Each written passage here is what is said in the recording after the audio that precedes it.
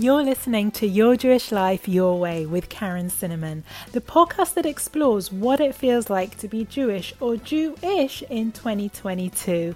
On the show, we divulge all of the secrets and know-how to being confident in celebrating and living your Jewish life your way, with easy, simple ways to embrace your mishpacha through the traditions and rituals you've been dying to learn more about. So save your kvetching, we are talking less Jewish guilt and more Jewish joy here on out. Yalla, forget about the right and wrong ways to be Jewish. It's time to create a Jewish life you love living. Welcome to today's episode, and you know me, I am all about the fun side of Judaism, the Jewish joy, and so it's about time I had the incredible Frum Jewish Black Boy on my podcast. Now, he's been on my list of guests I've wanted to have on the podcast since we started almost a year ago, but when I got to meet him in person in Israel earlier this year, all my Frum Jewish Black Boy dreams came true. He is just such a wonderful personality, so much to learn from Tony, and just it's a joy to be in his company. So I had to get him on not long after I came back from Israel, and we had a great time together. This episode, not only will it put a big smile on your face, you'll also lean into your authentic self that little bit more after listening to today's episode, because well, Tony is all about sentiments like this. This is one of my favorite sound bites from today's episode. He says, why be a second-rate version of someone else when you can be a first-rate version of yourself? And you can't argue with that, can you? You can't argue with that. Tony is so full of enthusiasm for joyful, non-judgmental Judaism, and the fact that he's an Orthodox, queer, Black, Jewish person, yet still lives his most authentic Jewish life with, as I'm sure you can imagine, so much judgment around him is just so much to learn from Tony. So much so that he's coming into my Smashing Life community this week and doing a special masterclass just for them, which I promise to tell you a bit more about over on Instagram after masterclass. But for today, you can soak him all up to yourself in this very special episode with Tony, otherwise known as Frum Jewish Black Boy, the TikTok superstar. So off we go. So Tony, it is so fun to be kind of almost together in the same room, right? We were together in the same room for, 3 or 4 days in the same city. And I think my last memory of you was on Purim night in Tel Aviv, and we were just having a blast, weren't we? We absolutely were. I loved it. Purim is one of my favorite holidays, and being able to celebrate it with you and everyone else in Tel Aviv was absolutely magical.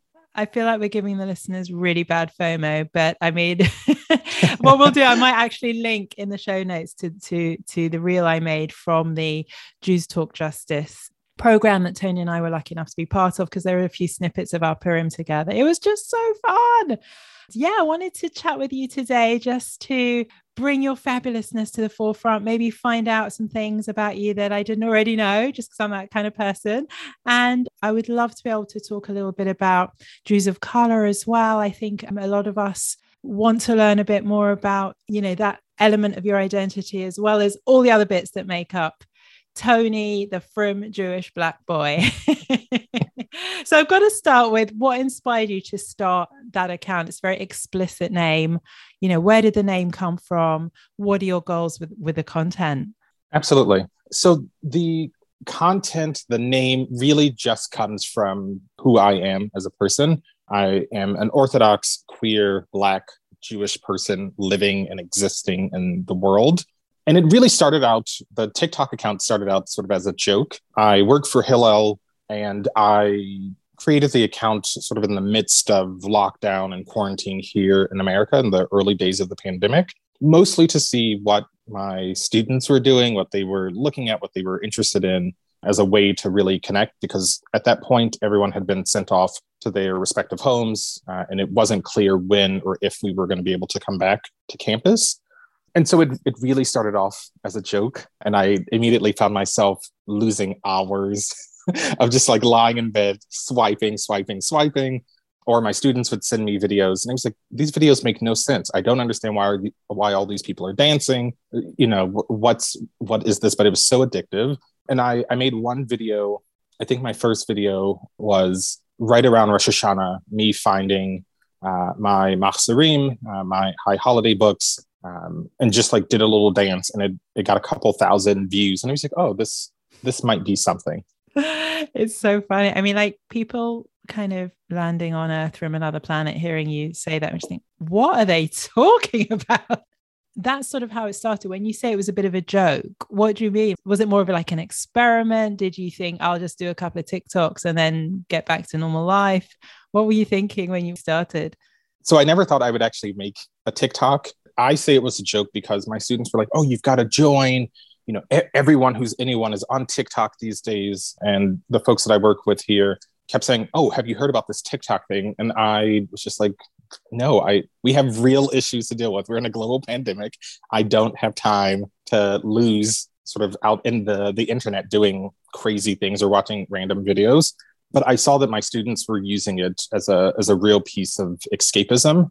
They were really using it to take away from the very serious, very painful, traumatic part of history that we're all sort of living through right now, and really tapped into something. I would say the first wave of videos that I was seeing were a lot of sort of the silly dances, and I saw SJ Rachel, and they're another Jewish content creator, and Rachel just produces really great, fantastic Jewish, humorous, educational content. And I kept seeing that they were posting and getting a ton of views. And it was just something that I just wanted to try out, and then found there was clearly a community there. There was clearly a group of people that really wanted to see themselves represented. And so I made one TikTok. It got a few views, and then I made another one. And I think my big one at the time was the Yom Kippur song that Ben Platt had done 2 or 3 years prior. And I was just sitting out here under our tents at work. And I made it. I didn't think anything about it, just made it and posted it right before Yom Kippur, turned my phone off because I'm observant. And I got a Slack from my boss who said, what does it feel like to be a superstar? And I was like, what are you talking about? And so I logged back into TikTok and saw that it had over 80,000 views. Wow. I mean, the first time I heard of you was when a colleague of mine, Sam, who works on the Your Jewish Life content team, when we were starting the podcast back in the summer of last year, summer of 21, she said, you've got to get From Jewish Black Boy on. He's really funny and entertaining. And it's just, you bring a sort of lightness to the conversation, which that escapism that you talked about in TikTok from, the real world issues. And is that your sort of what you're comfortable with? Do you like that that kind of silly side to all the seriousness? And what is it that's got you hooked that you're still not only doing it, a year or 2 years later, but, you've got a following and a community, and I know opportunities have arisen, no doubt. Being on the podcast with me is just so much fun for me to have met you. And I'm sure many other people have that reaction as well. So is that lightness part of it? Again, what are you sort of trying to do with the content, or is it just about having a good time? So for me, it's really mostly about having a good time. If I can help people make connections to their Judaism, if I can help them really see themselves in someone who looks differently or might have a different story than themselves. I'm a Jewish educator by trade, and so my sort of personal mission in life is to help people make meaningful, sustainable connections to their Judaism, to their Jewish identity, and recognizing that looks differently for everyone. A lot of the work that I do sort of for the jobs that pay the bills, right, is really serious work. It's Jewish community building. It's talking about Jedi work, justice, equity, diversity, inclusion. It sounds so much cooler than just DEI. So I like to call it Jedi work. I like that. It's really heavy stuff when you're trying to, dismantle racism and you're trying to make the world a more just and equitable place. And so for me, I like to think of myself as sort of a very silly person, but I think often when people meet me, they see this very sort of stone and stoic sort of figure. And that's sort of the professional side of Tony, because I'm very serious about my work. Even if I was a baker and baking cakes was my profession, I would be very serious about that. But I also have this very silly side, and I know that life it's not always very, fun. It's not always very serious. And so I try to take a lot of those aspects and throw that into the work. I absolutely love that. And do the two worlds collide? Have you had sort of insight and comments and conversations on TikTok and Instagram that have informed your serious work, for want of a better word, and vice versa? Absolutely. So I currently work for Hillel at Washington University here in St. Louis, Missouri. Go Bears. That's our mascot. One of the students ran into me yesterday and was like, and I didn't get it. And I was like, oh, right, because we're the Bears. And so in my role here, I really track our student engagement. So I get to see who's showing up for what programs, how are people connecting, what are they not connecting to. And I think one of the things that sort of the organized / traditional Jewish community here in America really misses, there's always this conversation of how do we get more young people to come to our programs? How do we get butts and seats at synagogues? And I think it's a conversation that many communities aren't ready to have of this generation. They aren't so attached to the synagogue. They're not so attached to JCCs or traditional Jewish spaces.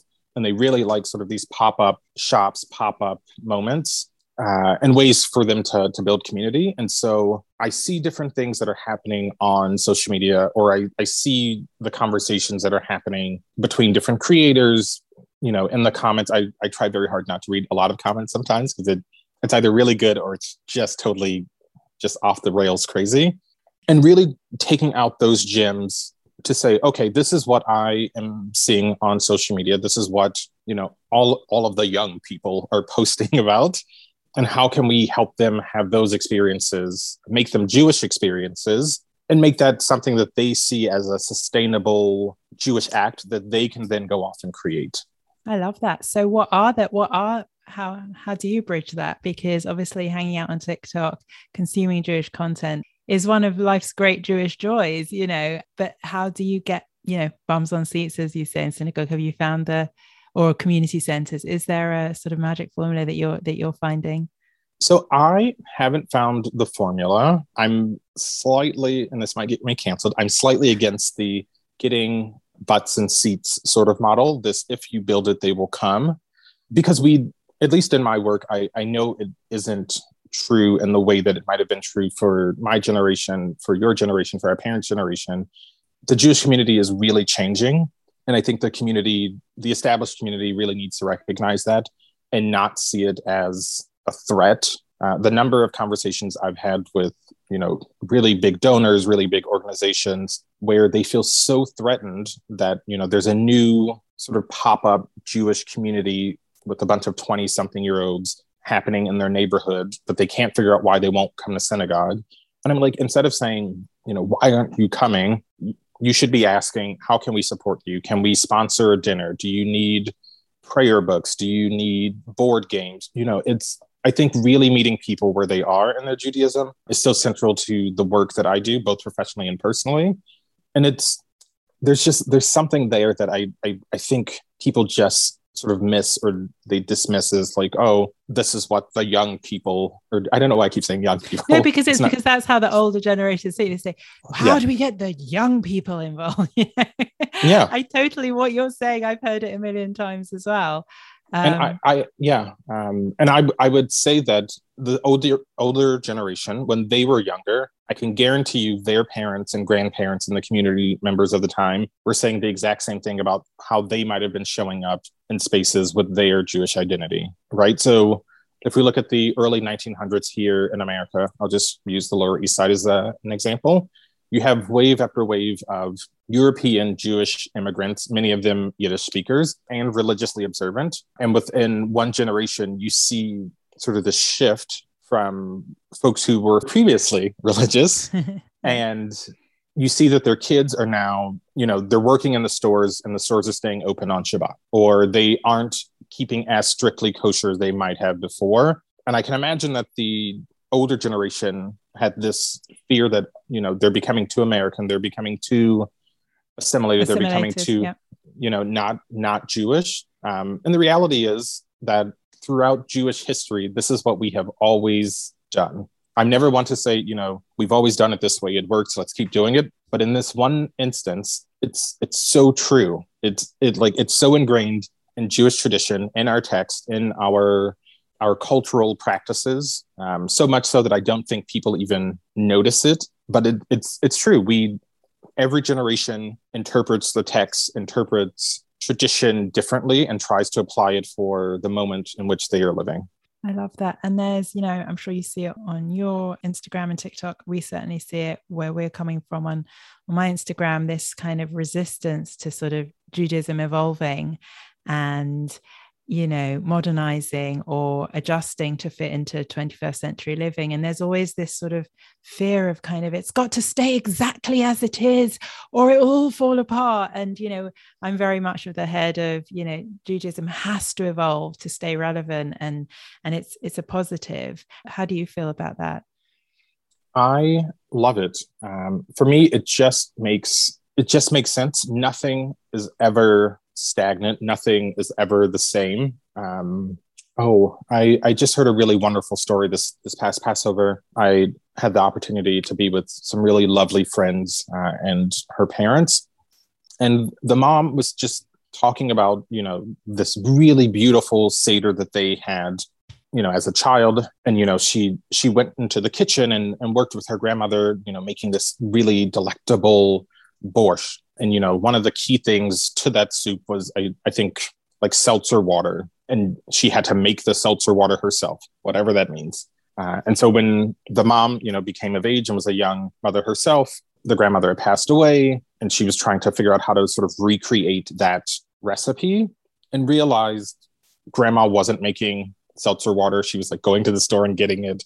And so that gave her like this permission of like, oh, she's been racking her brain to say, I've got to do everything the exact same way that, grandma did. And to come to find out that grandma was, a smart, modern woman taking all of the shortcuts that any normal, sane person would.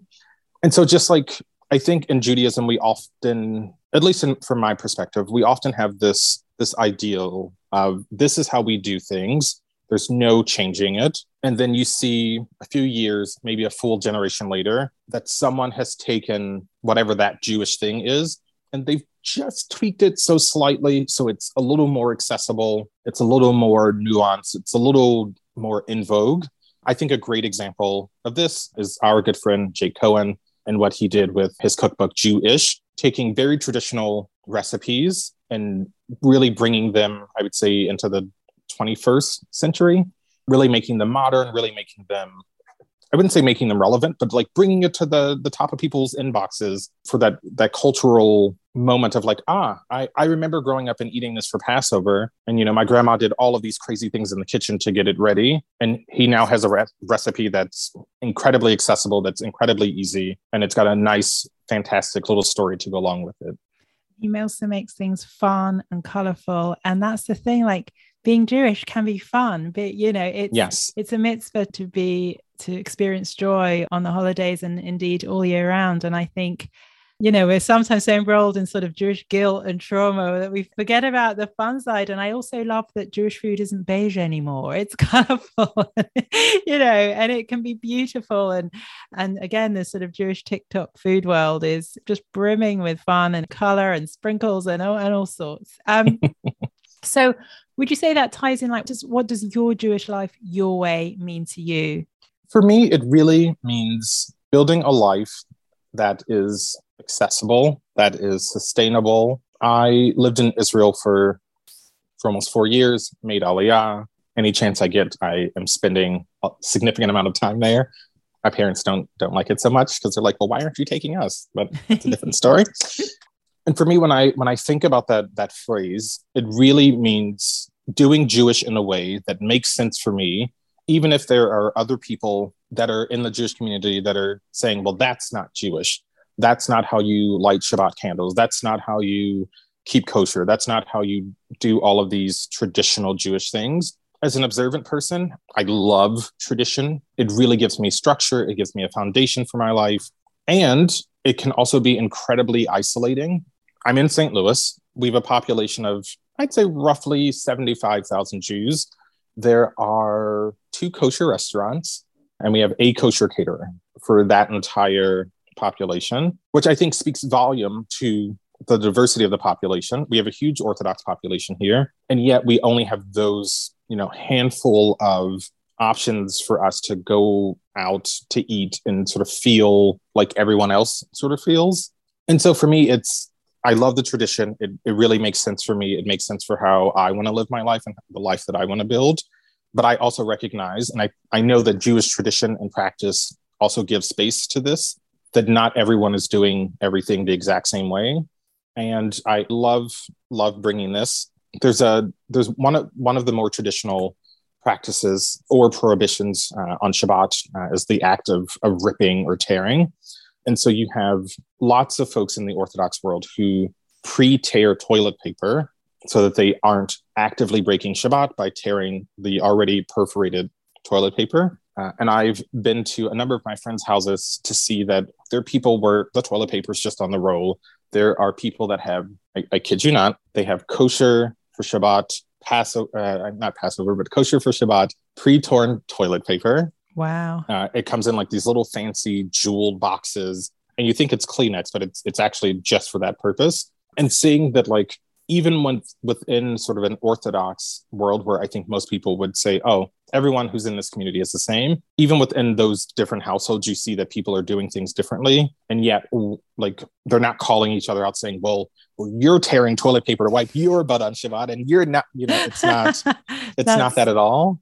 That's a brilliant story. Yeah. Yes, there's so much judgment that is, for me, one of the negatives on my Instagram account. I'm sure you experience some of that as well.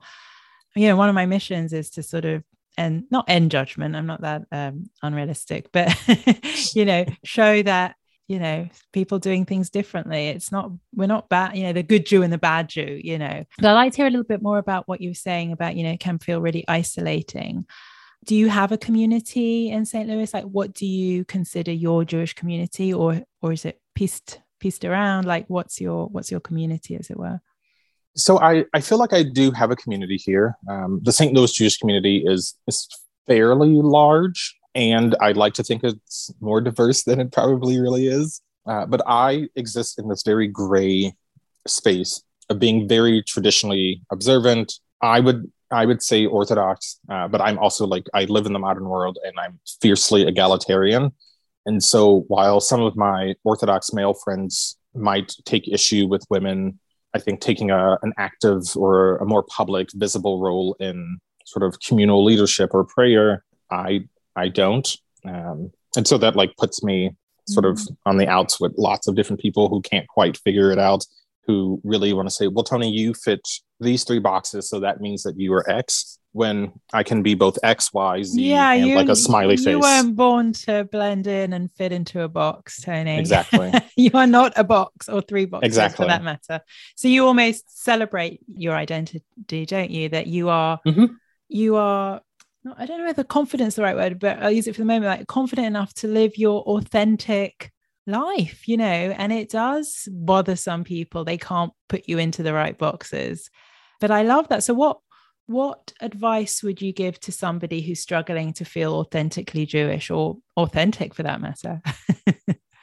I would say there are a rare select group of people who I think feel authentically themselves 100% of the time, and recognizing, so that's sort of thing number one. I'd say number 2 is recognizing that, you're not the only person who's feeling that.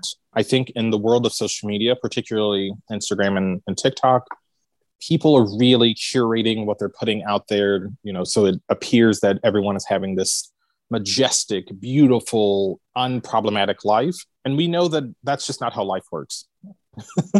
I mean, I feel like there are maybe a handful of people on Earth who are living in sort of this utopia, but they are really far and few between.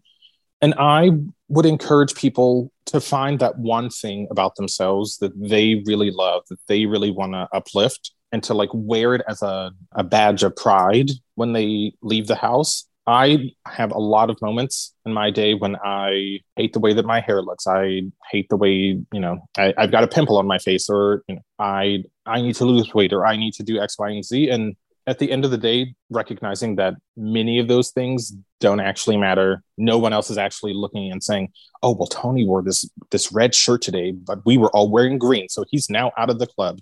Like, a lot of it's in my head. And I like to think lots of people are like me. Again, I know that's not true, but I'm constantly having this inner dialogue of like, oh, well, I made this one little mistake and so many people are going to see it. Or, I didn't do this correctly, or, I'm Black. And so every time someone sees me, they're only seeing, and the reality is, yes, there are some people that are actively looking for the little cracks in our surfaces to really point out and try to beat down because it's something that they feel insecure about.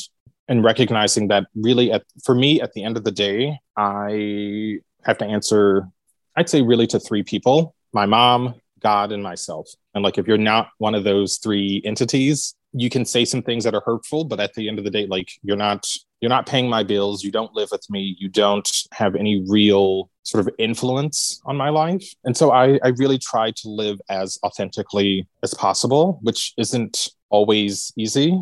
But the moments that I try to be someone else, or that I, put on some sort of mask to not be Tony, I feel so terrible about it sort of the rest of the time that I'm just like, oh, that's too much work. And like, really at the core of it, I'm pretty lazy. So like, anything that's more work, I don't want to do.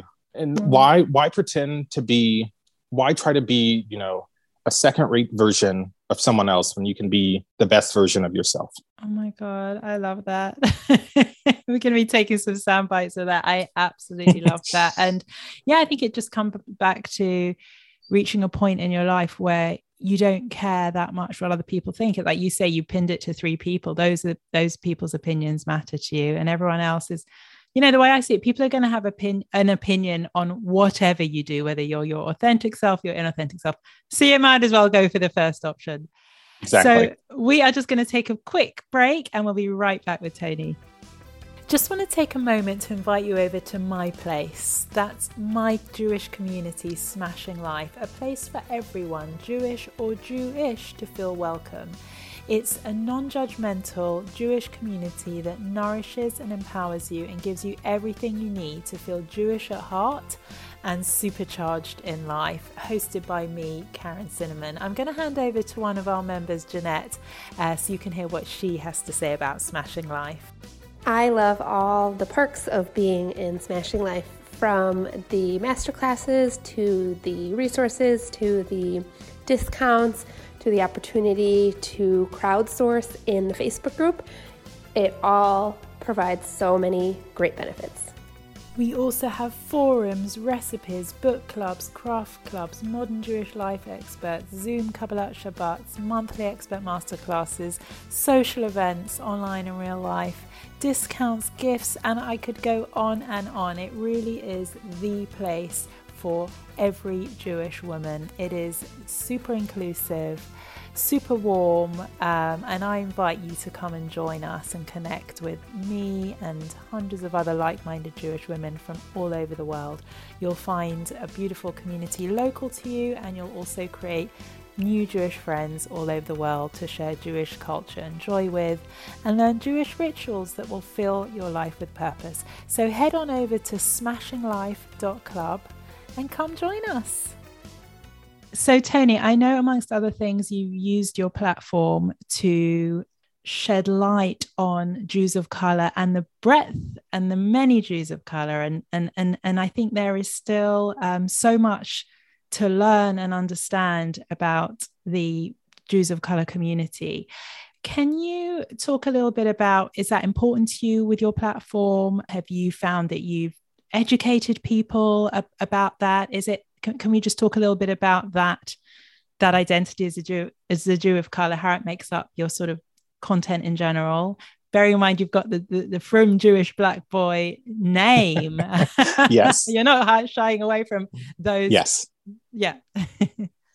So I could really talk about this for hours, and I know we have such a limited amount of time.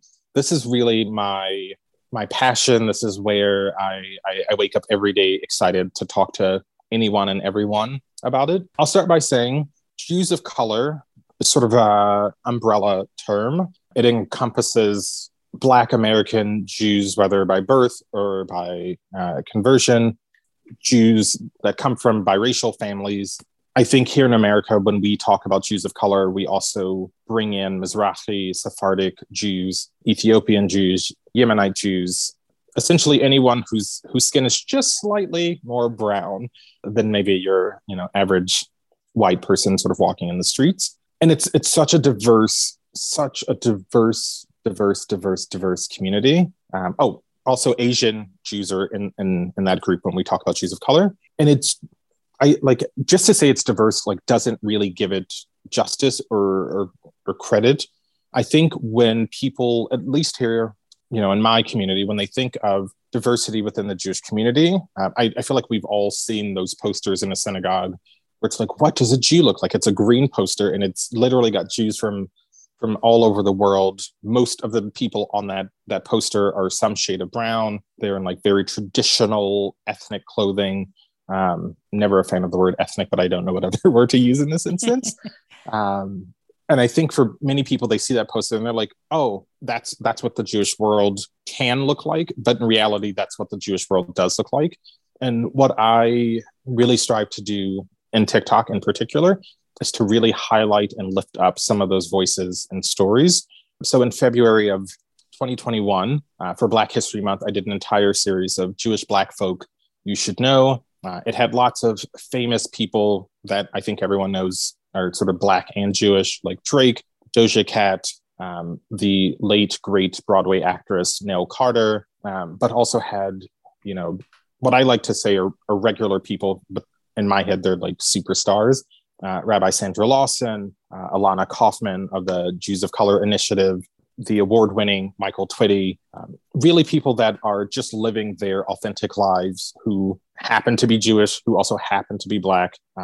Rabbi Angela Bukdal from New York, happens to be Jewish, happens to be Asian as well. And so really uplifting those stories. I don't think she'll kill me if I tell this story, but I was on a call with Rabbi Sandra, and I saw a video that she had made on TikTok responding to someone who was essentially challenging her Jewish identity, challenging, her being Ashkenazi. And she said, I can be Black and Jewish and Ashkenazi. And there are people that are Black, Jewish, and Sephardic. There are people that are Black and Jewish and Mizrahi. There are, all of these different traditions. I think it's so complicated for people, both Jews and non-Jews, to understand that Judaism is so much more than a religion. It's so much more than an ethnic group. It's so much more than this cultural identity. And because there have been lots of incredibly racist laws in the past that determined this is, if you fit these, this category, or you had these qualities, you were Jew and Jews were X race. And it's all become so muddled. We as Jews, we as the Jewish community have also internalized that. And so when we're having these conversations about what does it mean to be a Jew and a person of color, or what does it mean to be a Jew and Mizrahi or Sephardic, it's all really, really, really tangled. And you have to be incredibly knowledgeable to talk about these things. And I think so many people don't talk about them because they don't feel knowledgeable enough. And they're like, well, I have this one person in my community and I don't want to tokenize them by asking them. And in some cases, it's almost unavoidable, but there's so much diversity. There's just so much diversity within the community. I've certainly heard many stories, I'm sure others listening have as well, about how we can do so much more to make Jews of color feel welcome within our own Jewish community. Let's look inside before we judge racism on the outside. What can anyone listening, what can I do to make sure we do things correctly? I don't know whether the phrase is correct, to make Jews of color feel equally as welcoming community, because it just sounds so awful, but you know what I'm trying to say. What can absolutely any sort of practical tips, advice that you've got? Absolutely. I think when we as a Jewish community are taking a look at, I would say, the statement, and I've seen it on so many synagogue doors, I've seen it in so many federation buildings, we are welcoming to, and then list off any number groups of people, ethnic backgrounds, whatever. But I think the reality is when those communities were built, those people they weren't in mind. We didn't think about how physically accessible is the building, how physically accessible is our program. We didn't think about that in terms of leadership. And I know that the community, I think the world right now is really starting to have that conversation of what does it look like if we have, a Black woman leading our organization? What does it look like if we have an Asian person leading? If we say that we are serving everyone, but then our board, our entire leadership team are like all white men, maybe I'm not a 75-year-old white man, but like as a 75-year-old white man, your life experience and the way that you move in the world is very different than 34-year-old Black, queer, Orthodox Tony's way of moving through the world.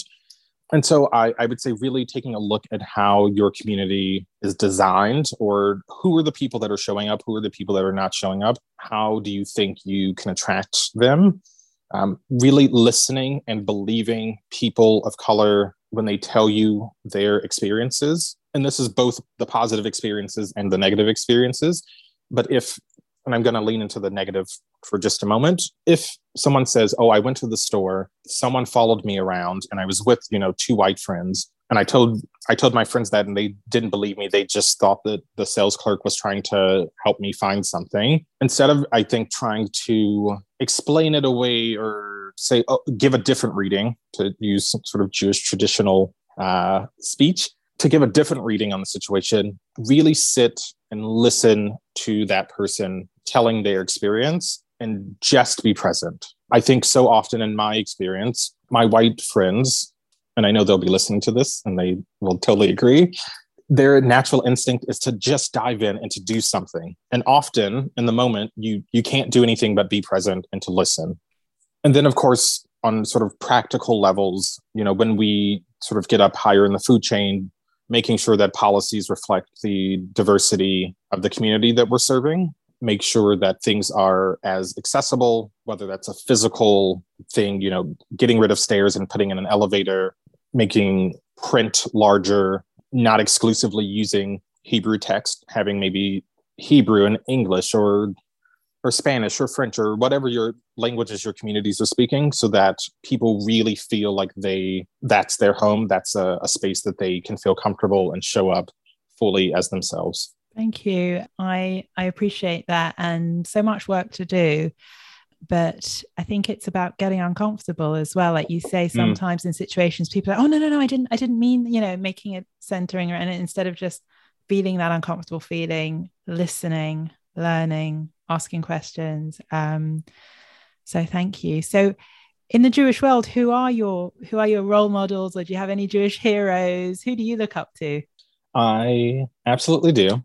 Rabbi Sandra Lawson, who is the Director of Racial Diversity, Equity, and Inclusion at the Reconstructing Judaism Rabbinical College, is a dear friend and colleague. And Rabbi Sandra is really just one of the most genuine human beings you will ever meet.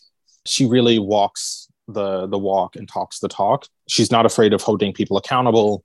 She also, I think when people sort of see the body of her work, again, because it's in the Jedi space, it's a very serious topic. But then you'll log on to TikTok and you'll see that she's doing like a weekday morning service, shacharit, sort of grounding, and she's playing guitar and she's singing, and she's really just a beautiful soul. Rabbi Susan Talby, who's a rabbi here in St. Louis, if there was an unproblematic Jewish version of Mother Teresa, it would be Rabbi Susan. She again is just a fantastic human being who, and I kid you not, she sees you for the individual, the soul that you are, and there's literally never ever any judgment from her, which I find to be really rare, not just like amongst rabbis, but just like I think in the world in general. And she sees you for the human being that you are, and I think it's an incredible skill. I realize I'm like naming a ton of women. Alana Kaufman. This is good, yeah. Authentic. Alana Kaufman, who's the executive director of the Jews of Color Initiative. Really just brilliant. She's doing incredible work to really challenge the Jewish community in terms of how we are being inclusive, how we're being more accessible, how we are building community with others in mind and not just sort of our idea of what a community can or should be. My personal friend, mentor, really my Jewish mother, Karen Kalish, who is simply a powerhouse. She is the Jewish Oprah of the world.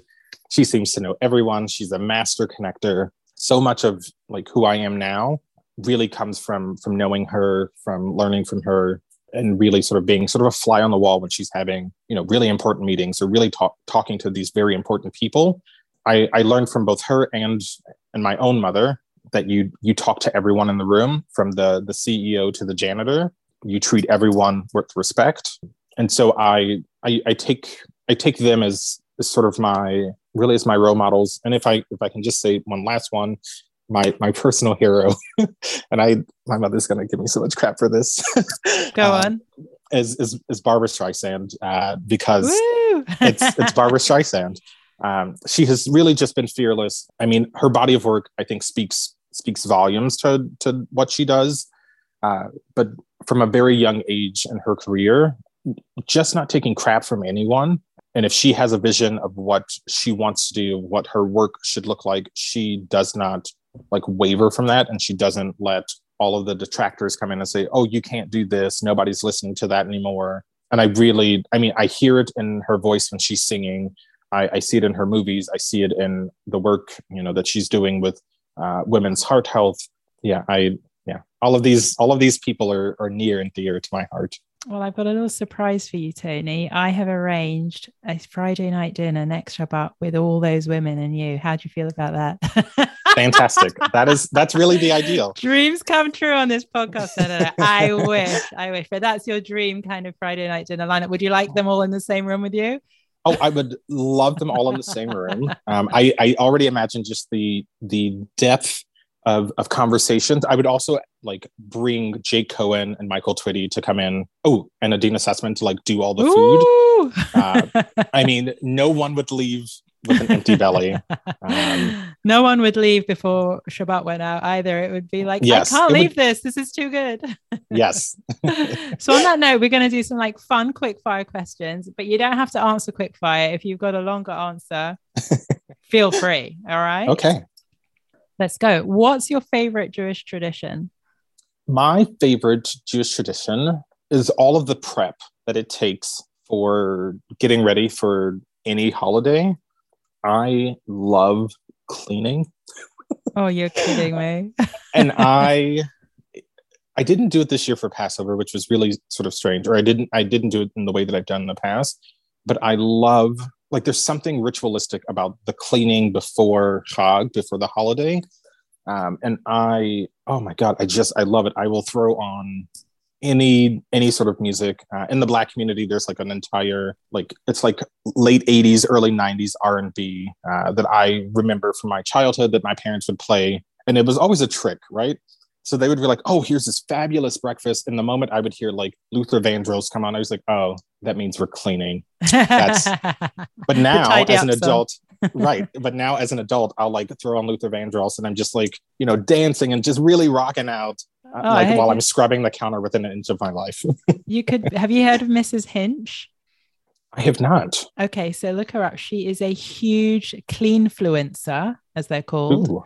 In the United Kingdom. She's got something 4 million followers, and she has made millions from creating cleaning content, cleaning reels, cleaning this, cleaning that. And I'm wondering whether you could be the American Mrs. Hinch. Ooh. With a Jewish twist. Maybe. I like that. But I certainly would need to see some fun reels of you cleaning and dancing. I'm ready for that. Favorite Jewish food? Challah. Every imaginable way, with toppings, without toppings, with fillings. I love bread, and if I could, I would probably just turn my body into bread. So I would always have just a little something to nosh on. That's brilliant. Well, I'm going to do some foodie ones now then. Matzo ball soup or bagels with lox? Ooh, if I had to choose, I would choose matzo ball soup. I love a good bagel and lox, but there's something about matzo ball soup that just hits the core of my soul. Hummus as an appetizer or a main dish? So if I'm back home in Jerusalem, I would say hummus as a main dish, particularly hummus in basar, hummus with meat. But like everywhere else, it doesn't make sense for it to be its own meal. It has to be a side dish. Great answer. Exactly. You don't want supermarket hummus as a main dish. No, thank you. Yes. Shawarma or shakshuka? Oh, shakshuka all the time. Smashing the glass or a big horror? A big horror. I had one for my bar mitzvah, and there were like 6 or 7 circles that just kept spinning, and it felt like we were dancing the horror for like an hour.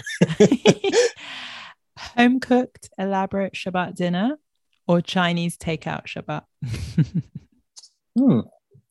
I would say at Christmas here in the US, definitely the Chinese takeout. There's a place here in St. Louis that can do it sort of kosher style. It used to be in the heart of like the Orthodox Jewish community. And when the community started moving, they continued doing this. So definitely like around Christmas time here in America, because, it always feels strange to be a Jew at Christmas, particularly in America when they're shoving it so far down your throat. Yeah. But I love the elaborate home cooked Shabbat meals. In fact, I'm actually right after this, I'm going to the store because it's like an episode of the Marvelous Mrs. Maisel. Yeah. Where I have the rabbis coming over for Shabbat dinner. And so I'm like pulling out all the stops. You go for it. All right. If you could have a billboard with anything on it, what would it be and why? A billboard with anything on it, it would be my face, sort of like pointing. Love it. Think of like the American Uncle Sam of like, we want you, but my face. And it would say, I'm not a rabbi. That's okay. I'll still bless you anyway. Oh my goodness. This is so good. It's a chant that campers at Capitol Camps in Waynesboro, Pennsylvania made up for me. And I have loved it ever since. And I think there's actually something like so profound about that. Like, yes, kids sort of made this sort of in sort of this joking manner, but there's something so profound that like, you don't have to be a rabbi to do Jewish things. You don't have to be a rabbi to know what keeping kosher means. You don't have to be a rabbi to marry people or to engage in Jewish tradition. And so I really love that. It's like at some point, I think I had it on t-shirts and then I like stopped making them, but yeah, I love it. Yeah, we'll make that billboard come. I mean, that is just so good. Are you up for a few more of these? Just a few more? Yeah. What keeps you up at night? The state of the world and the random animal YouTube videos that I find. Love your answers. Oh my goodness, it's so good. What are you passionate about? Is it the same answers? The state of the world and YouTube videos?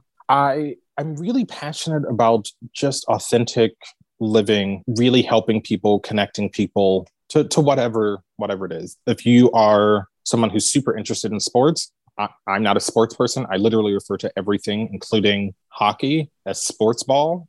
But I'm happy to find someone like in our community that you can connect with, because I feel like it's a thing that I'm really good at without trying. And I think really helping people sort of figure out what their passions are. That's also like one of the things that keeps me up at night of like, oh, well, how can I continue to help people? How can I continue to do all of these like cool, crazy things? And finally, if you could spend Shabbat holed up with one Jewish celebrity, who would it be and why? It would actually be Rabbi Alyssa Stanton, who is the first American Black woman rabbi. I think when her story gets told, she's still alive today, so I'm not like saying it as if she's like has passed away already. But her story to me seems like this very almost, it's not tragic, it just seems sad. I think the congregation that hired her, like right as she graduated, like many other Jewish organizations, hadn't done the work to both prepare themselves and their community to be led by a Jewish person who didn't look like them. And so there were lots of things that were already in place that I think were real challenges for her. And so she was like really celebrated and praised when she graduated, landed this job, and if I'm remembering correctly, left the position, got fired. I can't quite remember, but I would love to just sit and talk with her and really just like hear her story, learn from her, hear what I could do, what the Jewish community can do to like really better prepare communities for what I see as an incoming wave of diverse Jewish leaders that don't look traditionally the way we think someone Jewish looks.